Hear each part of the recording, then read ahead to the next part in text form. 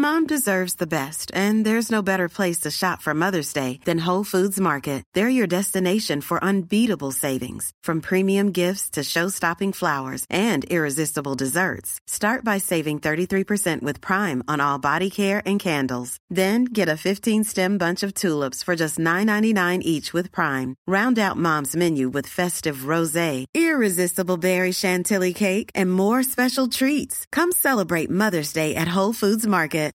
Since 2013, Bombas has donated over 100 million socks, underwear, and T-shirts to those facing homelessness. If we counted those on air, this ad would last over 1,157 days. But if we counted the time it takes to make a donation possible, it would take just a few clicks. Because every time you make a purchase, Bombas donates an item to someone who needs it. Go to bombas.com/ACAST and use code ACAST for 20% off your first purchase. That's bombas.com/ACAST, code ACAST. Ryan Reynolds here from Mint Mobile. With the price of just about everything going up during inflation, we thought we'd bring our prices down. So to help us, we brought in a reverse auctioneer, which is apparently a thing. Mint Mobile Unlimited Premium Wireless. How to get 30, 30, bit to get 30, bit to get 20, 20, 20, bit to get 20, 20, bit to get 15, 15, 15, 15, just $15 a month? Sold! Give it a try at mintmobile.com/switch. $45 up front for 3 months plus taxes and fees. Promo rate for new customers for limited time. Unlimited more than 40 gigabytes per month. Slows full terms at mintmobile.com.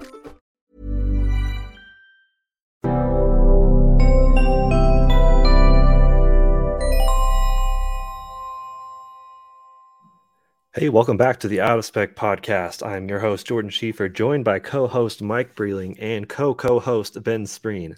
Last podcast, we had a lot of Taycan talk. I'm glad Logan was able to join us. We'll join you guys. I could not make it. I was on the road in a Mazda 3 somewhere in Tennessee.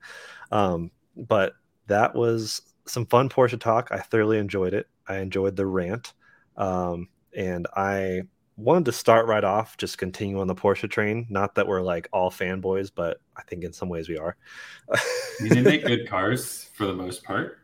Exactly. I just spent some time in Malibu with Shelby from Porsche, driving all the e-hybrid cars, all of them except for the one that Kyle already made a video on, which was the Cayenne Coupe e-hybrid. Which is my favorite. Your favorite, really? It does look good. Because I'm weird. So it fits me. I just like the Cayenne Coupe. I think the plug-in version of it is awesome. Or the Panamera and just the wagon. Just get it out of the way. Panamera wagon all day. Yeah, so I started with, well, it's funny. The video, which will be coming out soon or might be out by the time this is up, it starts with me in the, let's see if I can get this right, Porsche Panamera 4S e-hybrid Sport Turismo, right? Mm-hmm. The wagon Panamera e-hybrid and 4S trim. Yeah, that's a lot. I think it was like 14 syllables. It's a lot of car. Yeah.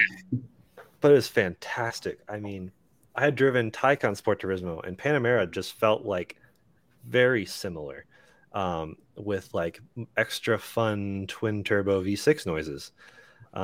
But that's how the video will start. I actually had to do it in kind of a different order because of other people there.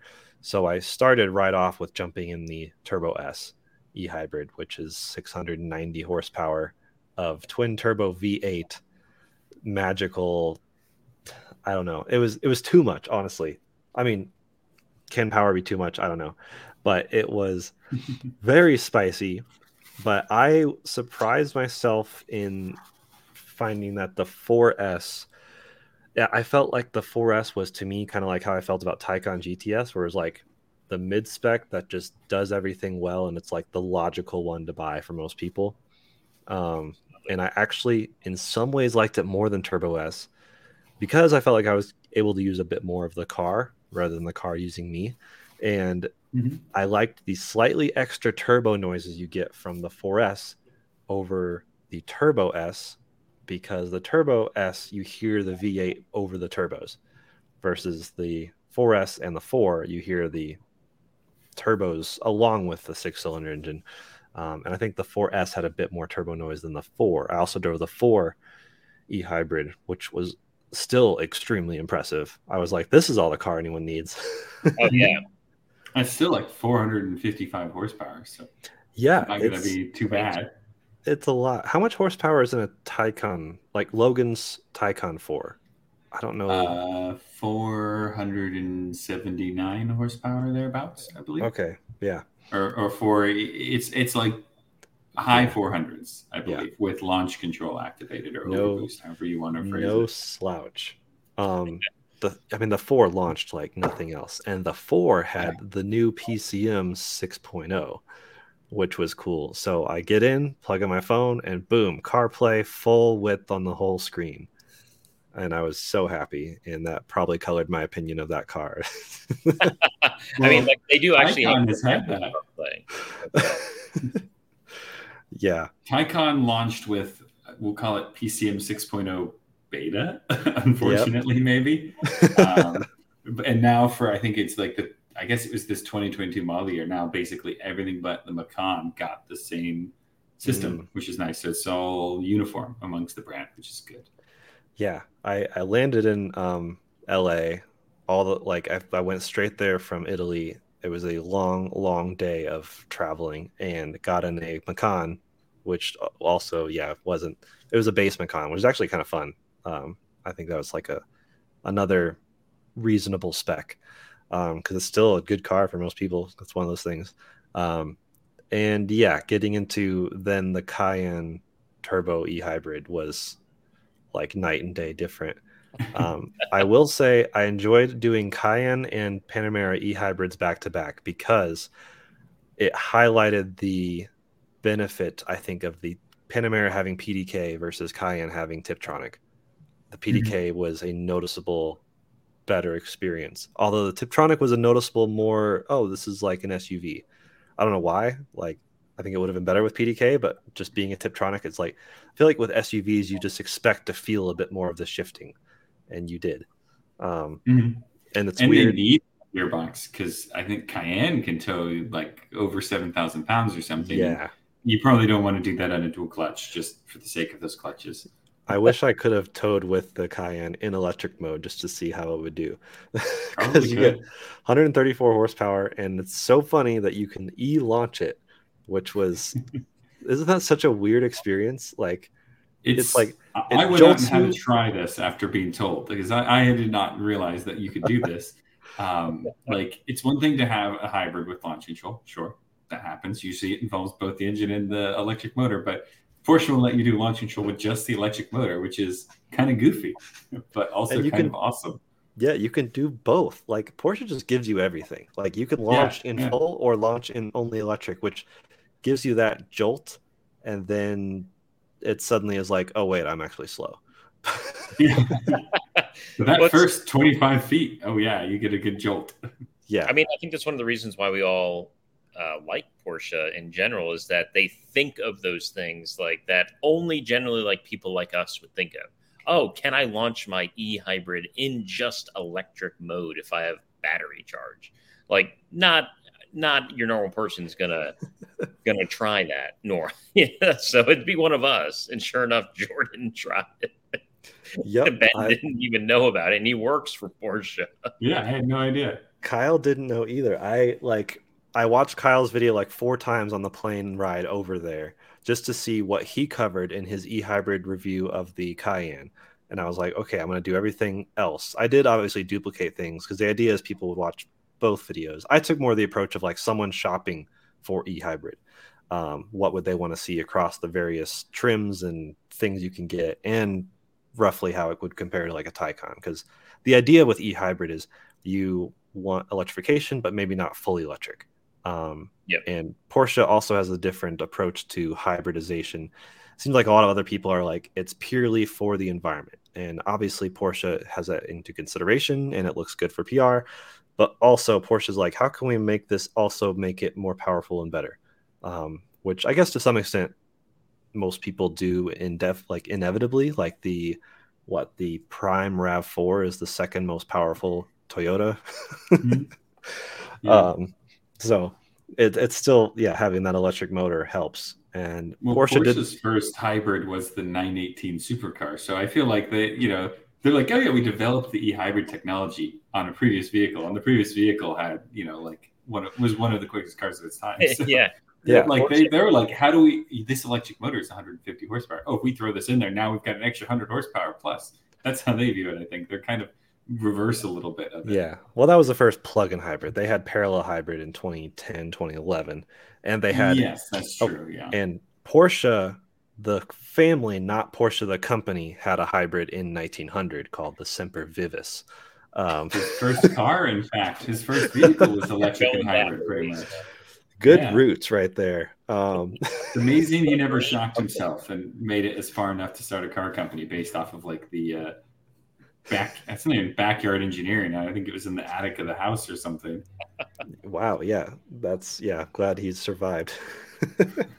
And the last thing I'll mention is the interesting point that the transmission is the electric motor is between gas motor and transmission, which is the same way Jeep does it. Does anyone else do that too? BMW, Land Rover do. Okay. Yeah. It's an interesting. The only ones I can think of. The Hyundai, what was it? Kia Sorento hybrid has it there, but it wasn't a plug-in, the one we drove. Yeah, that one was a plug-in. So the plug-in one probably does. I don't know if I don't think Volvos operate that way. I think the new Volvos have an electric motor on the front axle now. Right? Yeah, the extended range. No, the extended range PHEVs maybe, but they also have the motor in the rear, so I'm not exactly sure. Yeah. Speaking of Volvo, Mike. Oh man. What did you buy? So what's funny is if you follow me on Twitter, you've definitely already seen the post about my new to me Volvo. I actually did film a video with it, but there's no way it's going to be out before this podcast is. So if you listen to the podcast, you're getting a sneak peek. So what I did was I ended up selling my Mini Cooper SE. Yes, I know, sad day. I will miss the Mini. I did order it. I did enjoy the car. But it made a lot of sense to try and sell it at the time when I did, and it worked out great. So I ended up buying a 2020 Volvo V60 Cross Country. Now in America, you can only get the T5. So unfortunately, there's no T6, or more importantly to me, there's not a plug-in sold in America of this car, but absolutely love it. And what drew me to this, one was that I did actually own a Volvo prior. I owned a 2019 V90 R-Design, T5 R-Design as well. That car was basically just your normal wagon, kind of slammed on the ground, looked awesome with 20-inch wheels. And I kind of missed having a Volvo after just reading about them, seeing them all over the place again. And I happened to just see an ad online at a dealer that was somewhat local to Raleigh that they had this V60 and it said rare, like on this banner going across the screen, rare. And when I checked on it, it was pearl white, which I really like their crystal white metallic. Over, more importantly, though, the City Weave interior. So Volvo's interior, this right here, the City Weave, for those of you who can't see, it's basically like a really cool tweed textile material and leather seat. Looks amazing, feels really cool.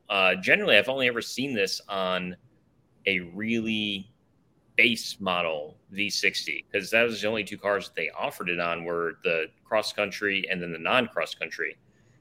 And another aspect of this car, which makes it even more amazing, is that it actually has Bowers & Wilkins sound system, which... This is just unbelievable. The spec on this is... it's crazy. And it has the advanced package, too. So you got the full pilot assist system, the heads-up display, Bowers & Wilkins, which actually on the V60 is the most expensive way you can option Bowers & Wilkins new from the factory. It's the only car where it's $4,000. All the other cars is $3,200. I'm barely positive. I wonder why that is.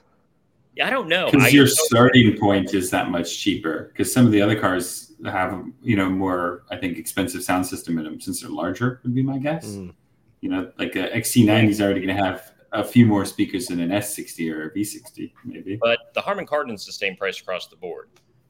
But either way, I mean, if I were to order a V60 new, it would basically be this way. So I didn't have to do that. Someone had already done it for me.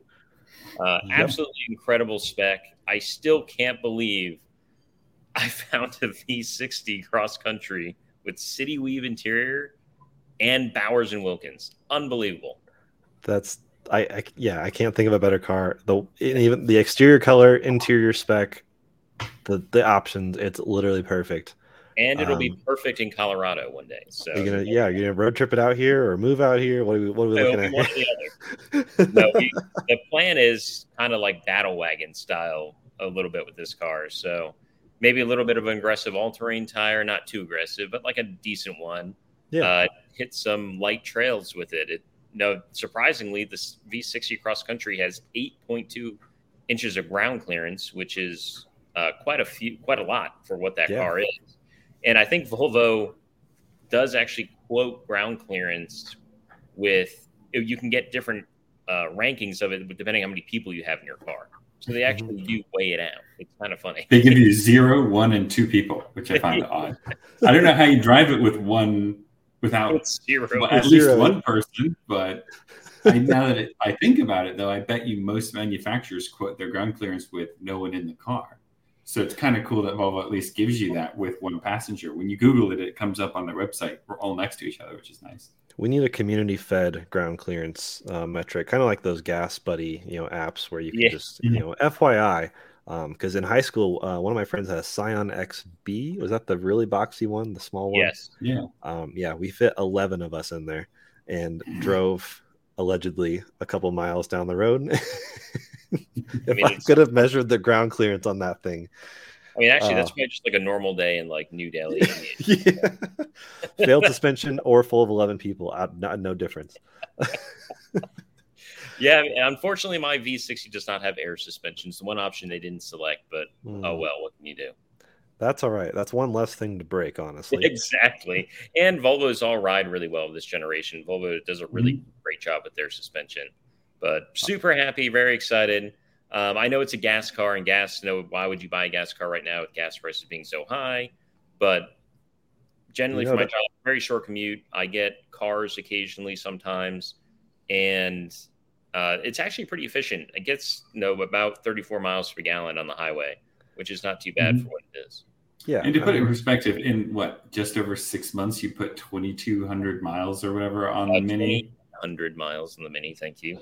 So, gas mileage is not really, and fuel cost isn't really. It's a rounding error at this point. Yeah, I think I did 3,000 miles in a week a couple weeks ago on the Miata. No, I've never done that. Except for my trip, maybe when I drove to Connecticut and back, that might have been 3,000 miles combined. Well, congrats! I cannot wait to see this thing. I can't wait to bring it out there. Trust me.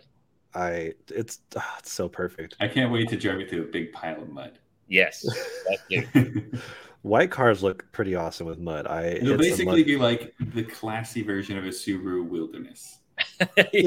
Basically a much better version, and very welcome out here where all I see is Subaru Wilderness. Yeah, I've seen a lot more around Raleigh too. It is crazy. I think I see more of those almost than just a normal Outback at this point. Yeah, nearly. The amount of wagons I saw in Italy made me kind of depressed to come back to the States.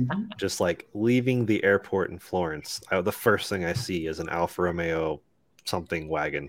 I don't know the Alfa Romeo cars enough, but I was just like... That's what I'm super excited for our trip to Germany, which is this week. Actually, by the time this podcast airs, we will, all of us now on this podcast will be in Germany. So I'm super excited to see all the... And we have wagons. And we have a wagon. It's going to be a good time. We won't spoil everything. We will do some shows from Europe and just have a blast over there. So be sure to follow, like, subscribe, whatever you do with podcasts. And obviously our YouTube channels. Comment. Just yell at your radio in the car that you like us, whatever. Actually, let me take advantage of this moment. Up front, rate this podcast, because that's actually what helps the algorithm the most to recommend to other people on podcast platforms. Because there's a lot of people on searching for automotive podcast platform or podcasts, and give it a rating, even if you don't type anything. But type anything. We want to hear comments, questions, concerns, constructive criticism. We appreciate all of that. But yeah, we will be in Europe soon, in the land of wagons. So my driver picked me up. He was in a, I don't know, mid 2010s Mercedes E-Class with like 390,000 kilometers on it. And typical. My face was glued to the glass looking at all the cars. He thought I was like the weirdest tourist ever, because we're in like a really boring section of Florence, and I'm just like, that's the new Fiat 500e. That's an Alfa Romeo wagon. That's a BMW wagon we don't get.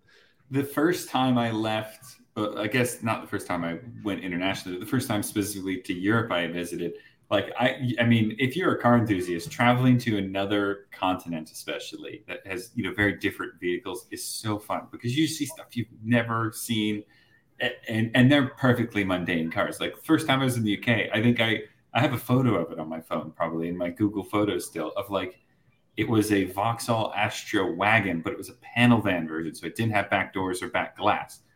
Yep. Like, the most mundane thing ever, and I was like so pumped to see it. And in like South Africa, we even saw the ugliest BMW ever, the E46 Compact. If you've never heard of it, look it up. It's terrible. It's very ugly. It's like the E36 Compact, where they like shortened it up, the little hatchbacky thing, except they made the whole front end awful at the same time. Everything over there is compact, like hatchbacks. Like where you go to, let's say, a Macy's or a mall in the US, and you look at the parking lot, it's all mid-size CUVs, everything, and a lot of pickup trucks. And then over there, it was just all Fiat 500 sized and shaped cars, just everything, from Renault and Citroen and all the companies we don't even get over here, really. So I was obsessed. I even saw a microcar, which was pretty cool looking. Hey. But Which yeah, one? I'll have to see if I can pull up the photo. You got to be prepared. This is important. What the people need to know. I know this is like real important. But I was over there for ABB. I guess I should mention that, which I'm grateful they brought me over to see kind of the grand opening per se of their factory in Valdarno, which it's not the opening, like they opened it over a year and a half ago, I think. And it's where 80% of their charging infrastructure was built last year, which is a lot.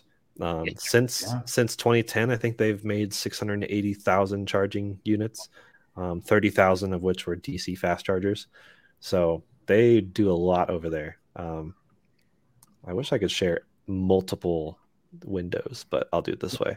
This is the microcar I saw, for all of our watching listeners. And behind it, a Lancia. I don't remember what it is. It a Thema? I think it is. A dreadful car. Very bad, but exciting nonetheless, because we don't have it. Yeah, there's a Dacia Duster. I actually am like kind of really excited to see a Sandero. Panda. Like, Panda. I'd have, but that's not the 4x4 Panda. No, that's the one I have. And this was a Ranger with a roof box thing, like kind Arrow, with cool steelies. Wow. Yeah, that was like the biggest truck I saw, and the biggest SUV I saw was a Cayenne. Probably a lot of Cayennes. I also saw this sweet Volvo, an electric, basically trash truck that ABB either partnered with or helped create to help test their charging infrastructure for giant vehicles, basically. So they're working with a lot of electric buses to have like depot charging, but also see if I can. I don't think I got like an actual photo of that, but there's the electric BMW 3 Series Touring. Yep, and then stuff in the back. What was this? I can't remember what it was called. Is that a that's not iWays. That's is that a Lincoln Co? It's a Lincoln Co. Yeah, it is, isn't it? It's a Lincoln Co. I just watched a video on that. Like, I can't remember what it is. Yeah, I couldn't It's an remember. XC40 basically. Okay, yeah, basically, and they come in black and blue. And I think they're cool. This is the new Terra 360 from ABB, which we will get to see in Germany, but we won't have them stateside until later next year. Is that a self-contained 360 kilowatt? Yes, self-contained. So it doesn't have a separate. Oh wow! It can charge 4 vehicles at once, and do dynamic sharing. So if one cuts its charging to like 30 kilowatts at the top of the pack, something else can take more. So it's 360 divided by 4 or 2, or however the division needs to work, but up to a total. I wonder how dynamic the division is, because I think some of these units, inside of it have maybe like 25 kilowatt conversion stats each of them. So it can only do it so granularly, but 30. I bet this 30. Okay. I'm almost positive it's 30. That's the granularity. So as long as there's an extra 30, it's going to give it to the right car. That's cool. I love the ABB branded smart electric drive. That's like matte with gray. the matte. Yeah. I was going to say that e-tron would need all of that extra stuff. And it was really weird seeing all the Teslas plugged into CCS. Yeah, it's just a different land entirely. Europe has just got it made over there. And I see a tractor. I'm just going to derail this. I want to know about this tractor. Lamborghini. Yeah, I knew there was a reason you took a photo of a tractor. Oh, 100%. Everyone did. Like, they brought us here to like do this really beautiful oh god, that's gorgeous. Yeah, this really beautiful wine meal in the middle of a vineyard. Like, that's where we were staying, was in these hills. And we show up and all we do is go straight to the tractor. Which all the tractor did was pull the crate over that had all the wine. But you put journalists in front of a tractor that says Lamborghini on it, what do you expect? It was kind of fun and refreshing being the only American at this whole event. So that was different. They had people from, I guess, France and UK and Germany and Switzerland and I guess, Canada is American, but she was French Canadian, so very different. But yeah, but that was Italy in a nutshell. So that was my first trip outside the US, and many more to come. So wow, so you just got your passport stamped right from Italy. Very first country you went to. Couldn't be Canada. Let's just go to Italy. I need to, honestly, I feel like I barely scraped the surface. Like, I need to see all of Italy, especially my driver. He was, native to Florence area, but he's done everything. And he was like, oh yeah, you have to go to Pagani and Maserati and Ferrari and Lamborghini. And he just kept talking. And I was like, yep, I got it. Okay, I'll be back. Plus wine and the cars and the people, and that's just Italy. There's so many more countries.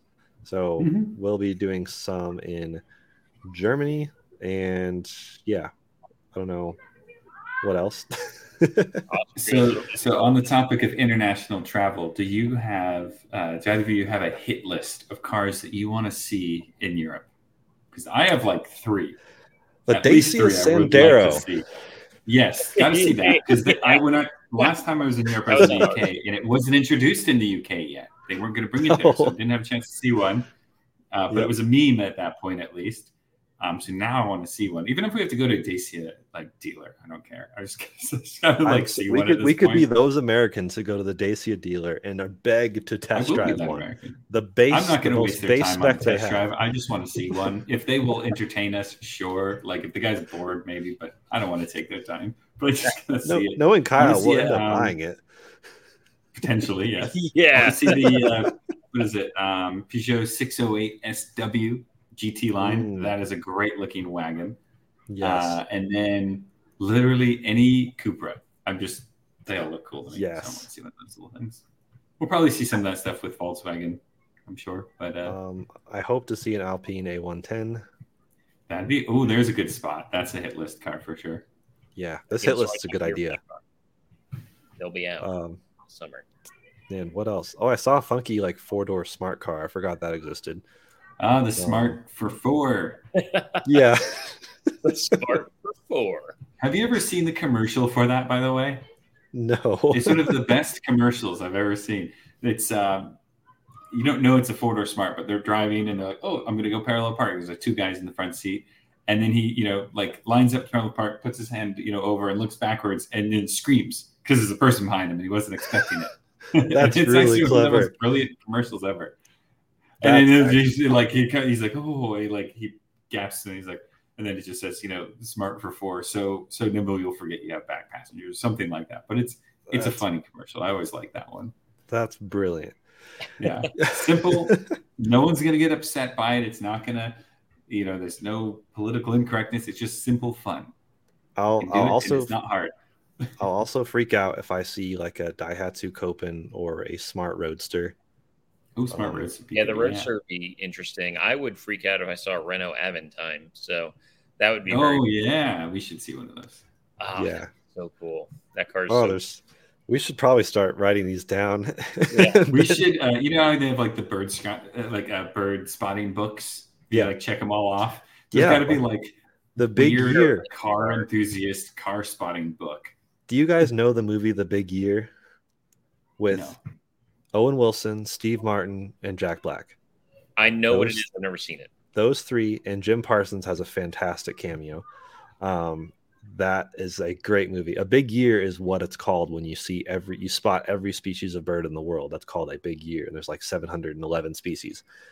We absolutely need that for cars, where you spot all 700 cars or whatever by traveling the world, and you have to get a photo of each car. That's how the big year works too. You have to photograph every single bird. Wow, that's a lot of work. I feel like you have to be retired to do that. Yeah, you have to either pretty much quit everything or be retired. Yeah. The big year in car form, that'd be wouldn't that be thousands of cars? Like, I mean, each manufacturer alone, yeah. And some of them are only made in one country.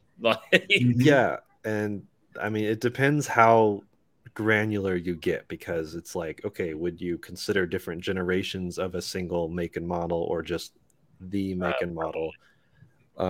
Like just like one general make and model, I don't know. I don't know. That's interesting. If you can see on the screen here, I've already started it. The car hit list. Perfect. Add to it. Yep. I got the 608 station wagon, the Dacia Scenario, the Alpine A110. What else was there? I'll add yours all in here because we'll all be together. Yeah, Smart Roadster. I'm already forgetting. I know. I'll just take it. I want to see another one of those. I'll pull up the photo of it. The wagon I saw. The Alfa Romeo something or other. Is it a Brera or 159? Yeah, the front end would be. It looks pretty. 159. Yeah, I should have told my driver to chase it. Wait, hang on. Leave that up. I'll just use Google Lens and it'll tell me exactly what that is. Because smartphones are amazing. Let's see. Alfa Romeo 159. Hey, I actually had that one. Oh, wow. Yeah, it's a good looking car. It really is. So, yeah, we're excited for Europe. And it was fun to go straight to. I went from the hills of like Tuscany County to Malibu, which is quote unquote the Italy of California. And actually, a lot of similarities. Was it really after? No. Did it? No. Yeah.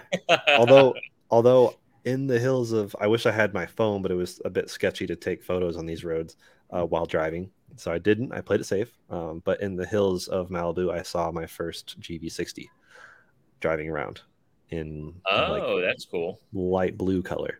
So that was really cool. Shade. Yep. And it looked pretty decent, actually. Looked fine. So yeah, we all hated on it big time when we first. Yeah, we did. Yep. Previous podcast, we probably lost some super fans of the GV60. I don't know. We all basically tore it apart, and now we're like, it doesn't look that bad. Yeah, I still think the front end looks like the Blobfish, but I don't think it's a bad looking car. I just don't think that nose thing it works for me. But I got to see it in person still. Yeah, you're not wrong. But Kyle's dad has one on order, so. Oh yeah. We should mention Kyle cannot make it. He's out with his Rivian. That's new news on our podcast. Is we have a Rivian. We have a Model S Plaid. Kyle's been busy buying things to make insane amounts of content with, and that's where he's right now. He's at the launch of the Rivian's DC fast charging network, which is super cool. Which I guess Rivian Adventure Network, so RAN is the acronym. Mm-hmm. Someone was asking me what ABB stands for, and I was like, well, it's an acronym made of two joint acronyms, so it literally makes no sense. It's just people's names. That's why everyone just says ABB. But yeah, Kyle works. is DC fast charging his Rivian on Rivian's own hardware, which is super cool. And I'll be excited to see that pop up more and more. So this is the first one, I think, in Salida, but they'll have more in other towns. I think the next one will be California, and then another one somewhere else. So and is gradually, it open? It's not open, right? I don't know. I thought it was because he was determined to be there today and put the video up today because he was determined to be the first public person to use it and put a video out on it. But yeah, I'm sure everyone's screaming at their podcast listening device right now, like, of course it's open or closed. Yeah, I'm like, I can't remember because it was so long ago that they announced everything. Because they've been at it for so long. And he got the Plaid, which is, just a beast of a car. He got it in black with the Aero wheels because, obviously we want to do some range testing and spec stuff with that. But also the plan was all along to get Martian wheels, I think 20 by 10.5 with some special, I think Mercedes Michelin Pilot Sport 4S with foam inside them tires. So we'll see how much of a crazy beast this will be on track. He ordered bigger, better brakes. So it's going to be Mountain Pass. Shout out to those guys at Mountain Pass Performance. Mountain Pass. Mountain Pass and Martian wheels is getting our Plaid up to spec. And then also a fantastic detailing shop is putting the final touches on it for because the paints wasn't the best. No, when he received it. But it's getting work done on it now. So we'll see. We'll see how that looks afterwards. But I've seen some pretty shiny photos of it. So, and he's keeping the Model 3. I talked him into it finally. That'll be the high mileage car right there. The high mileage, yeah. I'm hoping to just pile miles on the 3 like crazy because I really do want to be, not the first maybe, but like one with a Model 3 performance with 500,000 miles at some point. Maybe not too distant future. I don't know, depending on how much. But yeah, big shout out to Clear. All these cars. Yeah, big shout out to Clear Detailing. I think they're doing the Model S and also our Rivian. So getting them all spiffed up. And the Rivian, we're going to put on some like off-road wheels and tires. It came with a 22s, which we're not mad about because it handles like a dream on those. And it looks awesome on the 22s. It really does. It's I'm starting to see them a lot, like daily. And it still turns every head. I mean, we took the Rivian up Pikes Peak for the Pikes Peak hill climb, and people were just like looking at it like crazy, which was a blast. And people kept walking up to it wondering, all the usual, like, how does it charge? What's the range? What's the gear tunnel? Where's your camp kitchen? We're like, where's our camp kitchen? Where is that? So hopefully I would love to take it up next year, Pikes Peak, and actually do some cooking and stuff out of it if we can get the camp kitchen by then. See, I think there's so much untapped potential with that gear shuttle that the kitchen mounts to. Yes. Because I don't need a camp kitchen. I'm not the handiest person in a kitchen. What I need is the camp refrigerator, microwave, air fryer. That's kind of what I need. That would be perfect for camp. That's the camp college kitchen. Yeah, exactly. That's what I need. You open the refrigerator, it's just like condiments and like some frozen foods.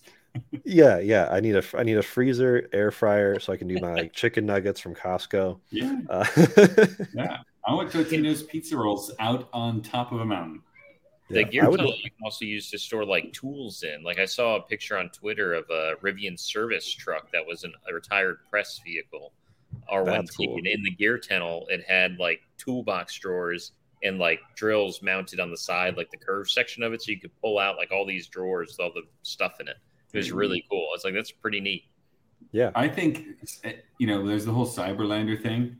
I think the market is actually going to end up being those little Rivian gear tunnel shuttle mounted, because it's like a mounting rail system. With power outlets. Like that's going to be where creative stuff happens. There's, we're thinking like a microwave, a freezer, food, stuff like that. But there's going to be so many other really clever things, I think, that people will do that. Maybe even like some sort of portable air conditioner that charges up off the outlet while running, or to cool your tent, or things we haven't even maybe even considered. a small idea as to what someone could do.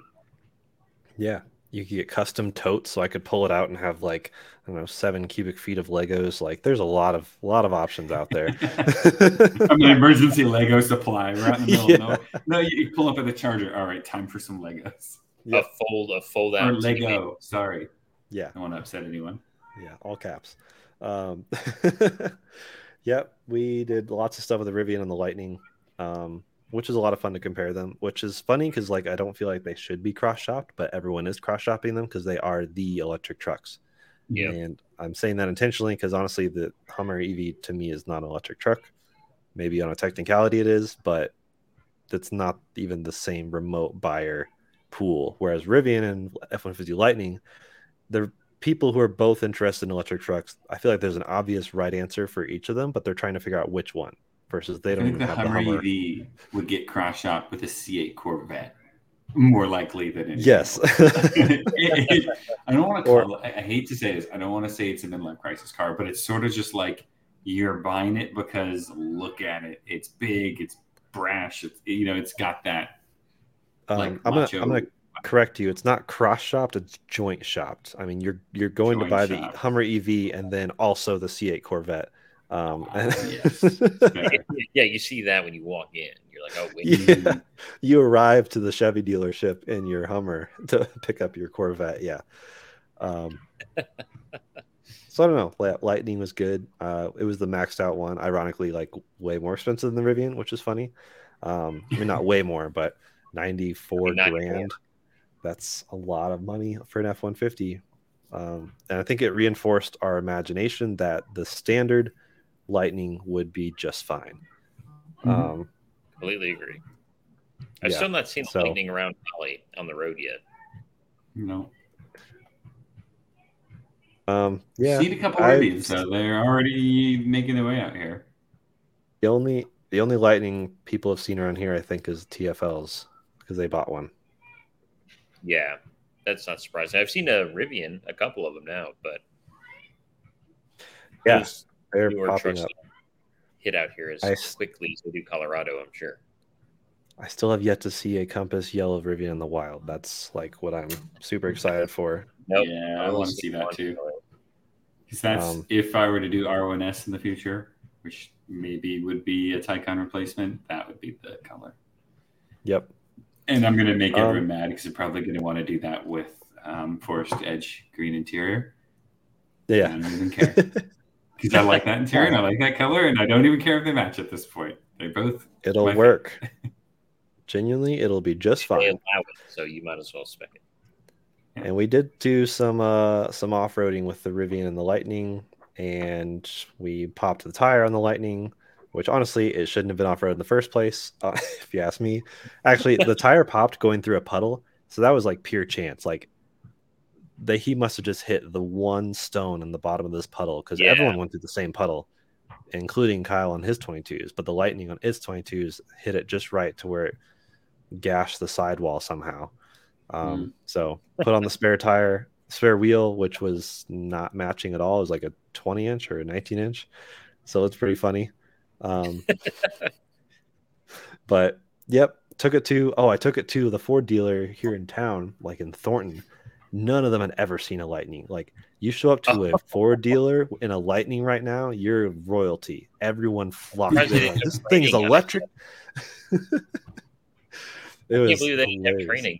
Seems bad. I don't know how. I mean, Ford is such a big company. A lot of the higher end brands will fly their people around the country to destinations for if you're a Land Rover, Ranger, or Porsche, maybe Mercedes, BMW, then your dealer training looks a lot like a press launch where there's a beautiful location, lots of cars, and then a whole thing that you run people through. But at Ford, on their scale, they may not have anything like that. They might have maybe an optional one at times, I would think. But I bet a lot of people were excited to see that because it's probably the first time anyone at those locations had a chance to see a physical one. Yeah. I think they do demos. They have someone from corporate drive one in there for 3 hours of training on it or or something. Yeah, that's what you need. Not enough time.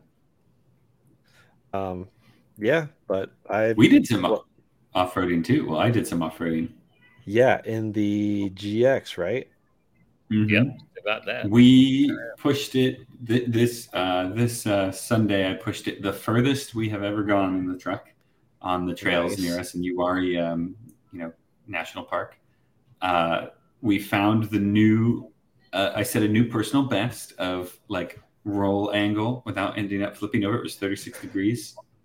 Don't want to get near that again. That was a lot. Feels like a lot when you're in a car. It looks so great.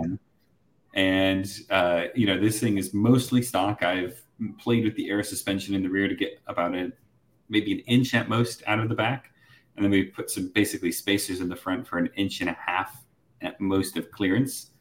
Probably more like 1 inch with that suspension that's on it. And it's on stock size tires. And it just, we had to work. I had a great spotter for some of this, and we took it on some of the most difficult trails. So normally you're running into very heavily modified Jeeps with all the differential locks. And it really goes to show how capable a standard, this is not a standard issue, but like how capable some cars are out there that you don't really think about. It always surprises me. Everyone talks about off-road hardware, off-road upgrades. But whether it's a Rivian, this GX, or, like a Wrangler or something, like the capability that you can get out of a vehicle from the factory these days is shocking. How much you can do. Like, here's things that I pointed it at and I'm like, no, that's not going to work. This makes no sense. And then you get out and you walk up and you're like, it makes less sense now. And then you just kind of inch at it and have someone like tell you where to go, and you end up getting through it, which is amazing. Yep. But that was quite a bit of fun. Things can be so good. Even off the factory, I got the itch for off-roading a little bit just from our time with the Broncos and a little bit with the Rivian. And even, I was with Time in his GX and did some fun stuff when he broke his power steering. But I should mention I took the baby Bronco off-road and had so much fun. And I'm convinced that is like my Bronco. Like the one I would want is the 2-door. And actually it reinforced my imagination that I would like the smaller engine with the manual. I just don't love the big engine. I like it, but it's like it felt like the 4-door one with the automatic needs the big engine, but the manual small engine is over 1,000 pounds lighter, and with the 2-door, so that's significant. And I feel like it would scoot just fine with that engine. And I'm not sure what the gearing on those are like. I know they've got like a special off-road gear on. Yeah, it's a 7-speed in addition to the low range box, I think. Yes, so it's a 7-speed, so really a 6-speed with a crawler gear, and then with that you can also use, 4 high, 4 low. I don't know if it has 4 auto. I don't remember. And then 2 high with all the different goat modes and locking differentials, or sway bar disconnect. Like you can do everything. Yeah, if you have the Sasquatch. So this was a wild track with the Sasquatch, and it was just everything I needed. And even the sound system, I think, sounded a little bit better with the 2-door, just the way the acoustics worked in the car. Still not fantastic. Like it's B&O, which is good. I think it sounds a little bit better in like the F-150, which maybe that's because it's their I was going to say Wranglers suffer from the same thing. Like they don't ever sound that good, especially when you take the top off of anything. Like it's game over at that point. Even my Miata, which had built-in Bose speakers in the headrests, like you could actually hear them, and they did make a difference, but still, it was nothing crazy with the top on. Yeah. Actually, the Lightning had speakers in the headrest, and it was great. Like with the windows down, the roof open. Like I was like, oh, I could blast stuff and hear it really clearly because it was just putting a little bit of the highs through the speaker headrest, and it was really solid. But the Rivian sound system was fantastic, the Meridian, but I'm missing hearing the Bowers and Wilkins from a Volvo. So you got to get that out here every day now, and it's just amazing. When I first heard that, I was like, I'm hearing music that I've known for years, and I'm hearing it again for the first time. Yeah, to sound infinitely cheesy. That's the reality. the instruments sound just different. You hear like a different tone that was taken at this part, or a mistake even. It's kind of crazy how clear. Exactly. Yeah. But Jordan, just for pause real quick, when you were talking about the baby Bronco, for a second, I thought you were talking about the Bronco Sport. And I was like, it's very unlike Jordan to say he wants to own that car. I feel like I already did. I had the Ford Escape, which is basically the Bronco Sport. Yeah, I actually don't like how people call that the baby one, because it's much longer than the two-door Bronco. So it's like the two-door Bronco is physically the smallest Bronco. But then Broncos, it's just a weird lineup. Honestly, I don't love that the Bronco Sport exists, but at the same time, I appreciate it. And I think maybe it'll validate the fact that most people don't do this kind of off-roading where you're literally like teetering on 2 or 3 wheels. A lot of people will buy off-roading vehicles and then just kind of mall crawl or soft road, forest fire trail type things, fire roads. So, which is fine. Like, a lot of trails don't require a crazy car, but this makes people a bit more confident, I think, which is good, because it's true. Like, I took my Escape on some roads I don't feel like it should have been on, and it handled it fine. So it's fine. I'm glad. I think it looks okay too, actually, in certain specs. Yeah, no, I mean, I agree. I think Bronco Sport looks. If I was in the market for that size of an SUV, I think it's actually one of the ones I would consider strongly, because I've seen videos of it off road and it's incredibly capable. So, yeah. There's so many things we've driven. Oh, I finally experienced the C40 with the Fjord blue exterior and interior. Just a lot of blue. Yes, it looked like so dumb until I sat in it and I was like, wait, this works. It's like, well, it's just better than just seeing all black, like dark, and then it's like only goes up to the door panels, so it's not like super.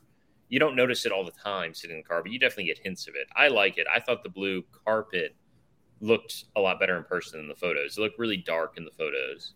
A little bit bright in person. Yeah, so it's good, and I mean, it drove and it's almost identical. Maybe lighting school. That was cool, yeah. But it drove almost identical to the XC40. I mean, it's just a good car.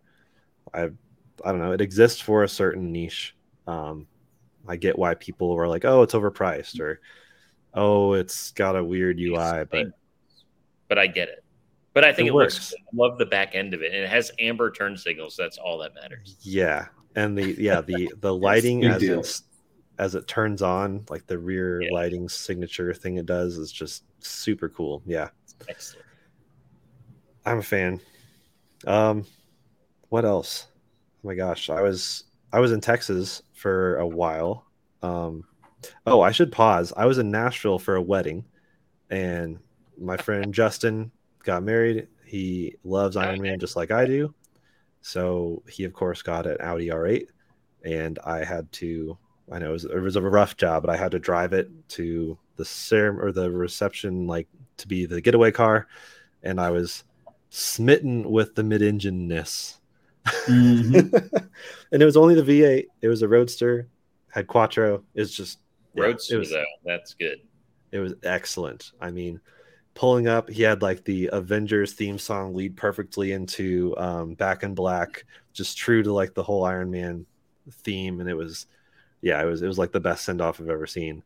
And seeing him take off in the rain with the top down, I was a little nervous, although the Quattro system is fantastic. So he stayed straight, more or less. Good. But then I went to Texas and went to Austin, saw some of the like self-driving cars, which was kind of weird, seeing no one in the driver's seat. Which company's in Austin right now? Is that Argo or no? That's yes, Argo AI. Okay. Yep. So then they weren't doing. I tried so hard to like I wanted to like review the car basically, even if I couldn't sit in it, and they're not letting press do that yet. But I did get to have coffee with the main marketing person, so that was like a connection. So I hope that leads to a drive as soon as we're allowed to, because I'd love to be driven around by no one. They run around in Fords right now, I think. It was a Escape is the one I saw.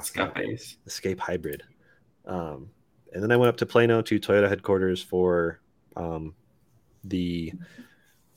was just I guess it was the Sequoia first drive event, but they were also showing off the new GR Corolla Mizuno or something like that. So I got to go around track with that. Drove every GR and LC or RC type, or like F Sport car, not F Sport, I guess like the actual F, RCF, IS Performance. I don't know actually. Whatever the GR and like Toyota Lexus performance cars on track, Eagles Canyon Raceway, which is phenomenal track. I would consider a membership there if I lived in the area. Even though I hear it's really expensive. It's one of the country club places almost, isn't it? Yeah, it's got a great restaurant, and some people live on a golf course. I'd live on a racetrack. To each their own. I made the mistake of thinking, I'll learn the track by doing a ride along with one of Lexus's GT race drivers. So he took me in like the GT RCF, which was completely stripped out, caged, tuned beyond belief, like 800 horsepower or something. And instead of learning the track, I was just busy trying to remember to breathe and like think about holding on to something. So I learned nothing. But then I did like backwards. I did like LC 500 and like IS 500 and RCF and backed all the way down to GR86. And after driving turbo Supras and then a GR86, you're like, where's my turbo? And where's my power? I don't think I love boxer engines either, which I think will maybe disappoint a lot of people, but it's just not my cup of tea. Yeah. What about when there's 6 of them? That could change something heavily. I know what you mean, though. The NA boxer motors are a little coarse. NA even those other ones. NA 4-cylinder boxer, just maybe 4-cylinder boxer. I don't know. I haven't driven enough of them. That's just I didn't love the GR86. It's not for me. But I think it's still something I would recommend to a lot of people. It's just not quite my cup of tea. I saw the manual Supra. They didn't let us drive it. That was the biggest disappointment of the week, was seeing it and not getting in it. I didn't bring it. Yeah. It's freaking just not bring it if you were. I can't. Everyone's like, it's like they're teasing you with forbidden fruit. Like I feel like in America, as car enthusiasts, we always get from manufacturers because like, look at this cool thing, like the new M3 Touring. Oh yeah, but you don't get that. Yep. I want to see big shocker. Yeah. Oh yeah, I can put them. Well, they're not in production yet. I don't think so. Maybe we'll see a lot of hit list. A lot of fun. Yeah, German vehicles. You guys have probably never seen an M5 Touring. Nope. That should go on the hit list. I like this hit list concept. This is good. It's growing as the podcast goes. This grows. An M5 Touring. Yeah. There's so many good cars over there. We'll come up with more. If you want to see cars, hit us up. Leave comments, tweet at us. I would love to see a tweet. And I don't know. I mean, we'll be in Germany already, but I'd love if anyone is seeing this, go ahead and tweet at any of us some cars. Give us a scavenger hunt. Why not? We'll find it for you. Take a photo of it. Try and drive it if you can. Yeah, that's a good segue to kind of end this out. So yeah, I'm on Twitter at Jordan_Schiefer. Got Mike at M_Breeling. Ben is Benji_OOS. Of course, Kyle is at It's Kyle Connor, and we have Out of Spec as Twitter as well. Tweet at any of those what cars you want to see in Europe, because the day this goes live is the day we are arriving in Germany. So let us know what you want to see, and hit us up with your comments, questions. We're trying to bottle feed a bunch of things into one. We'll keep podcasting throughout Europe as well, just trying to get as much information. I feel like we get to share a lot of background stuff that maybe doesn't make the final cut of an actual video on the podcast. So it's a fun platform, fun time to hang out, and hoping to do some live podcasts here in the future soon as well. So all right. Well, thanks everyone for tuning in, and we'll see you all next time.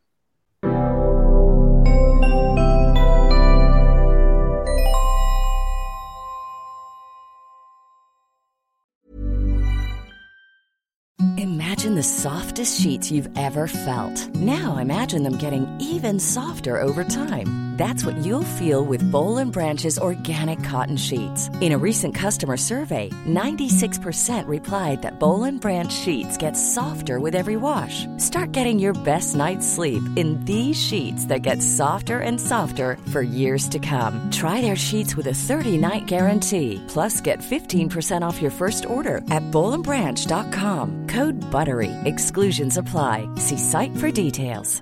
Hi, I'm Daniel, founder of Pretty Litter. Cats and cat owners deserve better than any old-fashioned litter. That's why I teamed up with scientists and veterinarians to create Pretty Litter. Its innovative crystal formula has superior odor control and weighs up to 80% less than clay litter.